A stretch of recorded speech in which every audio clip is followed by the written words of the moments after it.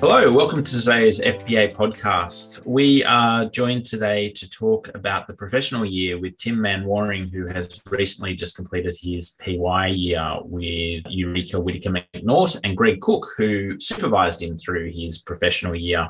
We're going to be talking about the process, what you need to do, the skills you need to develop, how to engage with clients. And so I would like to welcome Tim and Greg to today's podcast. I might just start with you, Greg. Do you want to just introduce yourself to the listeners? Great, Ben. Good to be here. Yeah, my name's Greg Cook. I run Eureka Whittaker Macnaught. So I've been in the industry and now profession since the early 90s, since the early days of the FPA. We're a firm that's based in Sydney and Brisbane. We've also got an office in Parramatta and on the central coast of New South Wales. We've got 8 planners at the moment. And yeah, I guess the reason for being here is probably more as an accidental tourist rather than anything planned. I supervised the first advisor in Australia to go through the professional year, Harry Baker, and I've subsequently supervised Tim Manwaring, who's also with us today. Great. Tim, can you just introduce yourself to the listeners? So I work as a financial advisor at Eureka Whittaker Macnaught. I completed a double degree in commerce and applied finance at Macquarie University. Post leaving university, picked up a role at one financial planning firm. Started off my graduate diploma of financial planning and then moved over to Greg's firm about 2 years ago. From there, completed the diploma and then started my professional year under Greg. Earlier in March this year, I completed my professional year and am now a fully fledged advisor. Congratulations, Tim. That must be very exciting for you and fulfilling to have gone through that journey and come out the other side. I mean, when you look back at the journey, it was decently long in length, but obviously it was a rewarding experience and certainly learnt a lot from Greg in the past 2 years working under him, both from a professional year point of view, so understanding the soft skills involved in financial advice with clients. On top of that, also getting to learn from Greg, sort of the business side of his running a small business and how to grow your career, both through your brand and also getting an understanding of how businesses make profits and how they return those profits to shareholders as well. Well, I think you've stumbled onto the right mentor there from that perspective. Greg, you mentioned that you took the first PY planner through the process in Harry. Why did you decide as a business to take on that PY responsibility? As I say, I'd like to sort of reflect back and think it was just part of a brilliant plan and wanted to be the first supervisor, but was more being an accidental tourist. I know in 2018, a lot of firms rushed through new advisors. I think there was a couple of thousand that went through then, so as to avoid the extra requirements, including the professional year. Harry Baker, the planner who did complete the first professional year, he was based out of our Brisbane office, and we had a bit of succession going on in our business, especially in the Sydney office. And he'd been client services role and also for about 12 months as a paraplanner in our business. And it made sense for his career path to come to Sydney and complete the professional year under my supervision. So that just happened to be in the January, February of 2019, just after the professional year requirement had begun. And we were licensed through Financial Wisdom, which no longer exists. I was part of the Commonwealth Bank, and then midway or the latter part of that year, we transitioned across to Fortnum Private Wealth. So Harry was also a little bit unique in that the licensee role, well, firstly, by definition, it was a new responsibility to every licensee. And so it actually took a couple of months to get that process properly underway. I think he spent about 15 months doing the 12-month professional year, but that was no fault of his. But as I say, it also involved a transition in licensee during that time. And do you think that experience of going through client service type roles and paraplanning roles is important in that PY journey, or do you think it's possible for somebody to come out of university and move straight into that PY? I guess it's possible for the latter, but I would suggest it'll be uncommon for somebody, let's say, completed 3 or 4 years of study in their early 20s to sort of leap straight into the PY and becoming, an advisor out on their own at age 22 or 23. It'd probably be possible, but not common. As we know, there's lots of moving parts, and providing financial advice is highly regulated in Australia. And getting the maturity and learning the skills of dealing with clients and the implementation of changes and the creation of advice documents is a very important part of the role. So I think the traditional role of client services, paraplanning, professional year, and then individual advisor is probably the career path that's going to continue.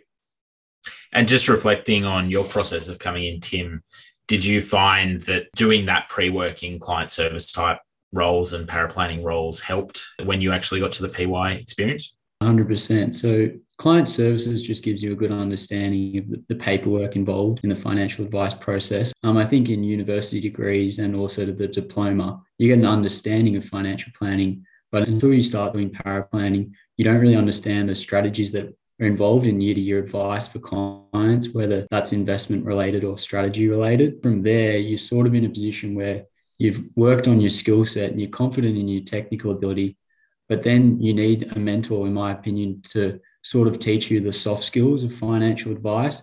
So obviously you can be technical, but if you don't have a good client advisor relationship and those soft skills, you're not going to create good value for the client, and they're not going to probably trust you as much as they need to. So I think there's been a lot of synergies for Greg and I by working together. There is no doubt in our industry, there is some advisors leaving the industry due to the additional regulation and paperwork involved in advice. And by having Greg and I work as a team, if Greg's also running the business, he couldn't keep up with all that paperwork as well in a work day. So it kind of works both ways. I can still do some of that grunt work and make sure that all the file noting's completed, paraplanning, quest forms, etc. And then I also get to learn his soft skills and how to talk to clients.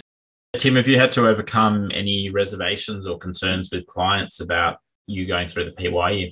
I think obviously having a strong mentor alongside you, and with Greg's introductions about my skill set, I think that was very important. So the client didn't think I was sort of just coming straight out of uni. Like I had experience in financial planning.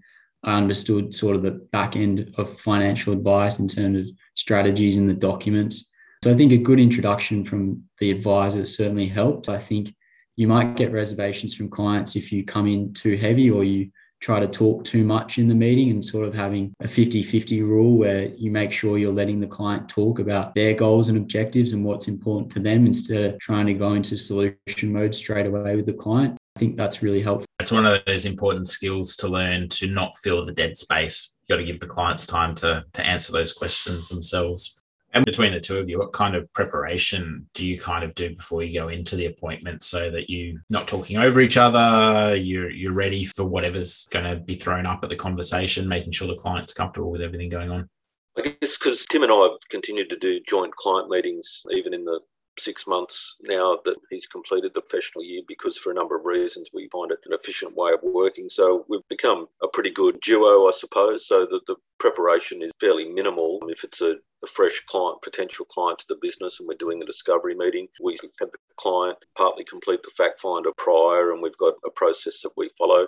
If it's an existing client, then we tend to know what the potential strategies are and the issues prior to the meeting. So often, as well as the email exchange, it's often just a 5-minute chat prior to the meeting. And at the moment, 99% of those meetings are via Zoom. And as a lot of advisors have found, that sort of format actually makes it reasonably good in terms of controlling the agenda and getting through a structured meeting with a client. I'd also add, though, I was actually surprised with Harry and Tim that most clients, even that are retirees or even elderly clients, are actually very accepting of a young advisor. They respect when you spend the first couple of minutes of the meeting introducing the professional year candidate and their qualifications and why the professional year has been part of taking us from an industry to a profession. It actually can be really explained in a positive manner. And most people are actually, they know they were young once and new in a role, and they have a lot of empathy, and they respect our business for bringing people through. You know, a tradie type retiree, then they've had apprentices or they've been an apprentice. If it's a professional person that they've, and I know as a business owner, one of the greatest bits of satisfaction is being able to look back and sort of known that you've helped a whole bunch of people on their career path over the years. The other thing I'd add as well, as Tim alluded to, it's not necessarily the young professional year person has all the technical skills and the grey-headed girl in their mid-50s has all the soft skills. There's lots of practical technical skills that come out of having given advice for 30 years and a spouse passes away and handling the death benefits and just the sort of practicalities and the maturity to sort of go through that. And even pre-retirement and retirement strategies, there's a whole bunch of you've got clients at different age brackets and maximizing Centrelink and so on that an advisor, whilst they've probably studied that, or they've certainly studied that, they haven't really had much experience in implementing it. And so there is an element of technical learning from the older advisor as well. And how have you found the clients from your side, Tim? So as Greg said, very responsive. I think having the combination of both of us in the meetings certainly helps, which allows a bit of killing two birds with one stone. So if you have the advisor talking about a strategy, so Greg, and then I start to talk about the strategy, we can sort of bounce ideas off each other. And I think the clients respond to that well because it looks like two people are thinking about them and considering the strategies, and it's showing the amount of in-depth knowledge required with the strategies. So I think I've found that pretty rewarding. And then in terms of getting an understanding of the clients, I think having Greg's knowledge of the clients, so they might have been clients with Greg for 20 or 30 years, he sort of understands their personality traits, their history of financial advice, and also their general life experiences they've been through. And he can pass that knowledge on to me prior to the meeting. So I have a bit of an understanding of the client and who they are, which certainly helps compared to if I was just going to a meeting by myself and I never really knew the client. And so on a practical basis, you've got a couple of quarters that you need to go through and there's different tasks that you need to do. Can you go through the process? I understand there's a logbook. How does that side of things work? So there's obviously two main hour requirements. So firstly, there's the 100 hours of structured learning. And I primarily completed that through Kaplan. And then there was also some licensee sort of CPD activities throughout the year. And then on top of that, you've got the 1,500 hours of supervised learning throughout the 4 quarters. Some people, I guess, might find that a bit confronting, seeing that 1,500 number. However, in reality, in most 40-hour work weeks, that's sort of like a year. So it worked out to be about a year that it took me. And sort of early on in the first 2 quarters, sort of sitting back a bit more in the meeting and just getting a really good understanding of how Greg conducts financial planning meetings, talks about strategies with clients, and again, building my paraplanning skill set and understanding of advice documents. In addition to that, completing the FASIA exam, which was again another opportunity to develop your technical skill set. And what sort of process did you go through for recording the activity? So I managed Excel spreadsheet for each of the quarters. What I found is, whilst you obviously have to keep an update on individual activities you complete, a lot of the financial planning sort of steps or jobs that you have to do each day are very similar for each client. So it might be a file note or a fact find or a power planning request form. It was more just a case of reviewing it at the end of each work week and just making sure you had a good understanding of what you did for each client. But again, the tasks are very similar for each client, which made the record keeping a lot easier. And then do you have a process at the end of the week or end of 2 weeks or end of the month or something where you and Greg got together and talked about the log and what had gone on during the week? I managed the log primarily myself and then always updating it at least at the end of each week, ideally each day if you could, and then sort of catching up with Greg throughout each month. And then on top of that, catching up with your licensee at the end of each quarter, reflecting on the activities you completed, what you learned in that quarter. And Greg, from the business side, did you have to change much or put different processes in place to manage someone going through a PY? No, we were very conscious about the commerciality. So I spend about 50%, maybe 60% of my time as a planner and the rest in running the business. And so, as Tim alluded to earlier, there's lots of grunt work, for want of a better term, the foot soldier work of compiling the filing notes, some of it during the meeting and some directly following the meeting, and doing a lot of the prep for the paraplanner. But yeah, we've actually punched out about 40 meetings per month. Firstly, my time with Harry and then my time with Tim. So, but I think that's I'm sure it's way above average for a single planner. And the reason we've been able to do that is, we've worked well as a duo And yeah, just back to a point Tim made earlier, I think it's often good that there's areas that aren't black and white in terms of strategy and ideas with a client. And if Tim and I are sort of bouncing ideas off the pros and cons of strategies and so on in a client meeting, I think that's a healthy thing. I'm always using the medical analogy. I said to Tim the other day, it's a little bit like if you've got a major health problem and you're going in for surgery and you've got two medical specialists standing at the end of the bed talking about, the pros and cons of different approaches. You don't want them looking at each other going, gee, we've never done one of these before. But you are happy for them, to explore the different strategies that can be taken and the outcomes of different approaches and so on. I must admit, on the odd occasion that I had clients have reservations about my age, I used to remind them that old planner that they used to see is probably close to retirement like they are, whereas I'm young and keen and willing to work with them through their retirement. Greg, again, just from the business side's perspective, have Tim and Harry brought new skills, new ways of doing things to your business that's had a positive impact on the business? Well, one thing we've encouraged them to not just be minders in terms of clients, to be finders, to use that old expression that, any business, especially with an older client profile, for various reasons, clients do come and go. And, if that's 4% a year or what have you, then if you're not putting on more than 4% of new clients, then your business is actually shrinking. So I know it's a bit of an old school term, but prospecting, but being confident about your value proposition and being able to talk about it in your various networks in your personal life is an important skill. But we've been able to make it work really well commercially, and probably the sort of simpler, sort of smaller clients that Tim increasingly is just going to take care of by himself. We're probably going to just continue to see clients on a joint basis. Just reflecting back on the 4 quarters as well, I suppose a simple way of thinking about it in sort of Q1 and Q2, a professional year candidate is sitting in on the meeting in a way that like a paraplanner or a client services person may have historically sat in on a client meeting. And then once they've sat and passed the exam and move into Q3 and then Q4, it's more of the supervising advisor talking less and letting the professional year candidate find their feet. And I guess occasionally make a little error here and there, not an error that's going to impact the client, but you need to let people sort of take their trainer wheels off and find their own stability in the way they deal with people and have fee conversations with clients and deal with issues that crop up from time to time with clients.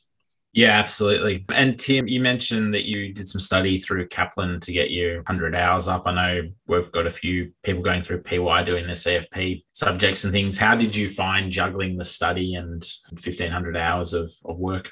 I didn't find it too onerous. I found that it was just about setting time aside, whether it be a couple of days each month just to set aside for that structured learning. But I think the way Kaplan provides the portal with the study guide and the multiple choice question format, I found it was just another way to increase my skill set. And I think you have enough time within a full year to be able to fit in 25 hours per quarter, as long as you're just on top of things. And did you find the exam particularly challenging or difficult, or you found it okay given you were kind of working and studying and preparing for it anyway? Well, I think like having the background of the graduate diploma of financial planning and also the practical skills you were learning throughout the professional year, all that combined to mean that with some good quality study before the exam, you could definitely pass it. And I didn't find the whole exam process too stressful.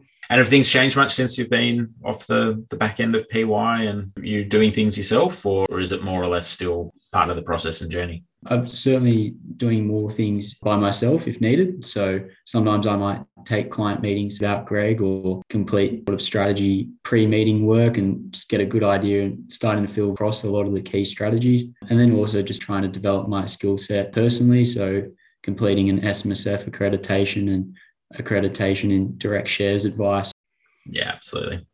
Is there anything else you want to share, Greg, to other businesses that are sort of thinking about bringing on people for PY? Well, obviously it's quite a commitment. I was lucky with both Harry and Tim in that I happened to sort of know them personally and sort of family connection with each of them. And so my sort of due diligence on their character and capability was there. And so we were confident to be able to commit the time. to put them through the professional year. I've heard some advisors sort of say, it's a bit like that old saying, what if I train them up and they leave? But the counter to that is, what if you don't and they stay?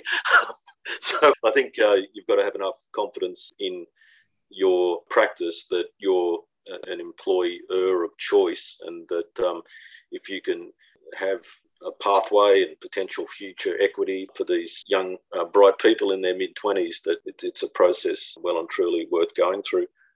I'd also add that Harry actually moved back to the Brisbane office about the time that he completed the professional year. And whilst he's got good supervision of our General Manager of Advice, Sally Bell, up in our Brisbane office, he's effectively been on his own in the 18 months or 2 years since he completed his professional year. So I guess, yeah, we've got examples of both where people have just professional year graduates have just gone off and started looking after clients by themselves. In Tim's case, where we've looked after far more clients than we could individually, and we're doing that on a joint basis. And Tim, have you got any tips or tricks or any encouragement you want to give to young people looking to come into the profession and go through the PY year? Find a good mentor if possible, but I think as well, just be patient with the process. You can't get everything overnight. And one of the sayings Greg usually talks about is people underestimate what they can achieve in the long term, but overestimate what they can achieve in the short term. So just being willing to just stay on the path, be patient. And now looking back at my career so far, I'm finding it very rewarding, helping everyday Australians make their financial goals and objectives. And I think the regulations that have been imposed on our industry for most part have been really positive. Moving forward, we'll be more trusted professionals, and we'll make sure that clients are getting advice which is in their best interest. I think that's a very well made point, Tim, in that we are in this transition from a very prescriptive regulatory environment to a professional based environment, and the transition you're going through from a PY year perspective is one of the important steps in moving us in that direction. And that saying that you said from Greg as well about overestimating what you can do in a single day, but underestimating what you can do in a year or a career, I think very good points as well. I'd like to thank Tim, and good luck with your career, and well done for getting through the PY year. And Greg, thank you for mentoring new planners coming through and making the effort to grow our planner base. I think it's important that businesses spend the time and effort to do those things, because we are seeing more and more planners leave, and we need new generation to come through. So thank you on behalf of the profession and on behalf of the FPA for making that effort. That's great, Ben. My pleasure. Thank you. Thanks, Tim, and thanks, Greg. And members, if you want to talk about this episode, join us in FPA Community. For any businesses that are looking to bring students through for PY years, we've got a lot of resources in FPA Learn, and we're building a portal so that you don't need to do spreadsheets anymore. You'll be able to use an actual tool to track through the PY year and have all that recorded automatically. So lots of great resources from the FPA that we'd love to talk to you about. But thank you for joining us today on the FPA podcast.